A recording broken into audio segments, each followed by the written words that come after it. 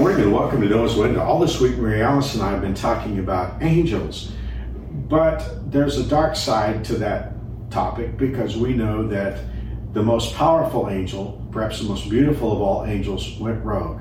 And we know him as Satan, the devil. So as much as we don't want to talk about him, we need to. Mary Alice, how do we need to think about him? Well, here's some things we know. I mean, it's like we've talked about even with angels. There are things we know and things we don't know. But some of the things that we know is we know he's real, just like angels are real. We know he was created. And we know from the book of Ezekiel that when he was created, he was quite, first of all, he was created holy. Yes. And he had high position in God's court of angels, or I'm not sure whatever the term is to describe that, but he's created. He was created just like everything else God created. When God created Satan as an angel, it was good. Everything God created was good. But he did give the angels, and we talked about this before, he gave all the angels a will. Mm-hmm. So just a little sidetrack here. Remember that within the core definition of freedom is the ability to abuse it. Yeah, because otherwise you have robots, and God doesn't create robots. So in a similar way to how God created man, and we're going to talk about that more later, when God created the angels, he created them with a will, and that would be the case with Satan. And so he was created with a will, and he rebelled against God. And the scriptures tell us that when he rebelled, he took a third of the angels with him. Well, we pull that from the book of Revelation. Plus, we know that he has an army of demons that we see throughout all of Scripture. Yes, and those demons were angels. Right. And so you have the holy angels, and there's a hierarchy among the holy angels, and then you have Satan and his demons, and he has a hierarchy too. And you'll see some references to that in Scripture. But let's talk about some things that maybe we could just list, okay? We know that he rebelled. We know that God holds him accountable for his rebellion. He has some characteristics that we could catalog. I'm going to just pick some out there. He's as fierce as a dragon, but he's as attractive as an angel of light. He deceives people and nations. He promotes a form of godliness. I'll put the scripture references on these. I think if you're interested in this, I'll try to give you more references so you can go dig on this. He's going to deceive most of mankind with a lie, and that's in the book of the Revelation. He uses governments. He blinds unbelievers. And he tempts believers. He accuses believers before God. That's a big one. A lot of these things, boy, we could take some time. I think a lot of these things, if we understood what he's doing behind the scenes, maybe we would understand what some of the battles are we're fighting. Well, we were just at dinner tonight. Yes. And if the scene looks a little different, Mary Alice and I are in Fort Worth. We're in our hometown, and we were just discussing this, and I told you I have an idea for Clash 5 for September.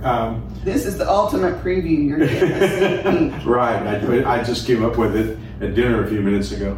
But it is on this topic, because we know there's a lot of drama in our world right now, but there's drama in the heavenlies. Because we know that there's angelic warfare going on. We see that, we see it in many places in the Bible. We definitely see it in the book of Ephesians. Yes. And again, I'm going to take another sidetrack because we talked about this earlier. I just want to make sure to clarify something here. And maybe one of the reasons we need to address this, because this is something that sort of bubbles up from time to time. A couple of things you need to you can lock down when it comes to angels is we should never worship angels, ever. And you see examples in the scripture where when an angel appeared, he was so powerful that the person, a good person that started to worship. He said, no, don't ever. So we should never worship angels. We should never pray to angels. So that's something, just file away. We should never pray to people who have died. And I know there are some religions that teach that. The angel telling John, I'm your fellow servant. In other words, I'm an angel and you're a human, but our job is both to serve the Lord. Both servants. Yes, so the angels, remember, servant messengers. Okay, so let's talk a little bit more about some of the characteristics of Satan. He is our adversary. He is the accuser. We already mentioned that. He's a tempter. He's a ruler of this world. Why don't you talk about that? I know we've talked about it before. Talk about that for just a minute. Well, he's the ruler of the world system, and I don't want to belabor this. It really deserves a long discussion, but simply put, when Adam and Eve sinned, they turned the kingdom authority that God had given them in the first 2 chapters of Genesis.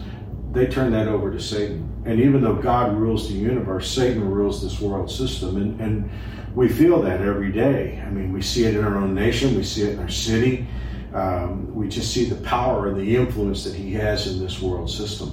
So God is still God. Mm-hmm. And he is still working in the affairs of men. But give them the illustration that you give about how Satan has power and how God trumps that. Well, I mean, I don't know this is a perfect illustration. I think I used it either in the Revelation series or I may have used it in the previous Clash series. But I said, imagine, if you will, that you own a shopping center, you own a mall, and you lease a store to someone that you trust, and let's just say you give them a 3-year lease, and this person that you trust turns that lease over and sublets it to your worst enemy.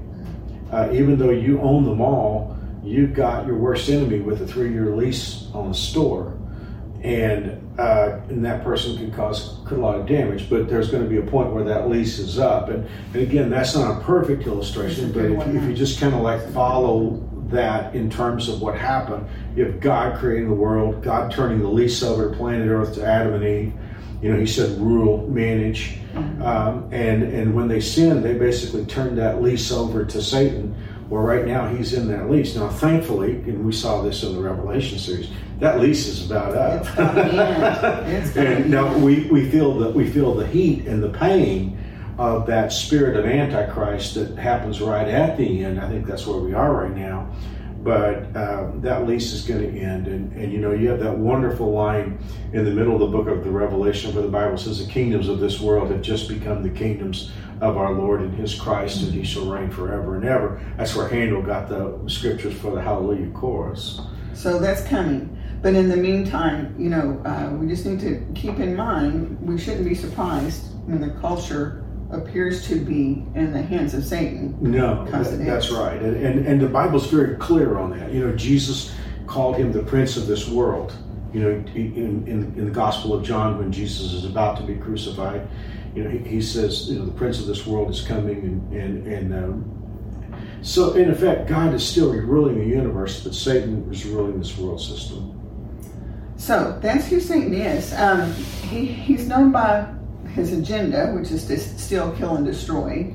He's a liar. He's a murderer.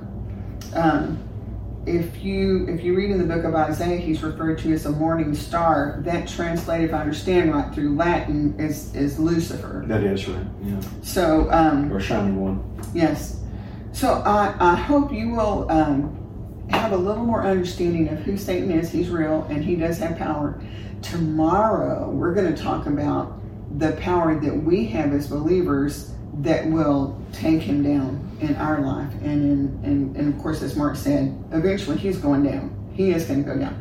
But God has not left us at his mercy. We are powerful because God has given us powerful defenses against him.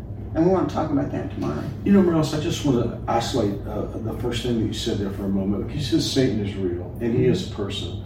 I think a lot of people, I don't mean New Springers or people in Noah's window, but a lot of people have the idea that, well, Satan's not really real. There's just evil in the world and we have to give evil some kind of personification. We all know the difference between trouble that just happens randomly and trouble that's caused by a person. Mm-hmm. And when trouble is caused by a person, there's intentionality there. Yes. There's a sense of warfare there. You know, there's a sense of conflict. And I think that's one of the reasons why it's really important for us to understand that we have an enemy. I mean, you know, Peter said your enemy, the devil, goes around as a roaring lion looking for the person to devour. We have a real enemy. Evil's not just coming random. Mm-mm. It's not just coming as part of the culture. There is a very powerful angel behind it all. And I think it's important for us to yes, and there's a little bit, and I probably won't express this very well, but there's sort of a irony is not the right word, but sometimes I think we shouldn't take Satan's attacks personally in a way, because really he's trying to harm God and God's plan. Right. And yet he is hurting us personally as well. So, but really his goal is always his rebellion against God and against his authority and his plan. You mentioned Ezekiel 28, which is one of the chapters where the Bible talks to us about Satan before the world. I find it so interesting that the very first sin happened because of pride. Mm-hmm. The Bible, God says it's because you were so full of pride about your own beauty, and out of that came every other sin. So, it just reminds us that pride is the very core of all sin. Because if you read what his intentions were, he said, "I will do this, and I will do this," yes. So he's very real, but not to worry. Not to worry. God has defenses for us. But we'll talk about that tomorrow. Yes, tomorrow. We want to end the week with a really good, encouraging message to help you. Because we don't want to be fearful. We don't need to be fearful. No. Because greater is he that's in us than he that's in the world. And the Bible tells us that God has given us spiritual weapons to do spiritual warfare. We're going to talk about that. Well, I better not give that away. Would you pray for us? Yes, let's pray. Oh, Father, thank you for giving us your word so that we can know where the pain and the sorrow and the attacks come from. And we won't mistake that they come from you. We know that you are our rescuer each and every day, and you have given us the ability to fight against this warfare. We are so thankful for Jesus, who gave himself for us so that we could have victory. I just pray for each and every person watching or listening today, Father. They're all in battles. We all are, Father. And I just pray that you watch over each and every one. I pray that your presence would be mighty and powerful in each one, that you would wrap each one in your love and draw them close to you. May they know your presence and see your leadership as they walk through this day. Father, we're going to be careful to give you the glory and the honor and the praise for all these things. And we ask this in Jesus' name. Amen. Amen. Thank you for joining us today for Noah's Window. God willing, we'll be back for the Friday edition tomorrow. That's right. And we really have enjoyed seeing your comments and questions. So please drop somewhere below, and we'll try to get responses to that. But we really love hearing from you. And we do love you. We'll look forward to seeing you tomorrow. God bless.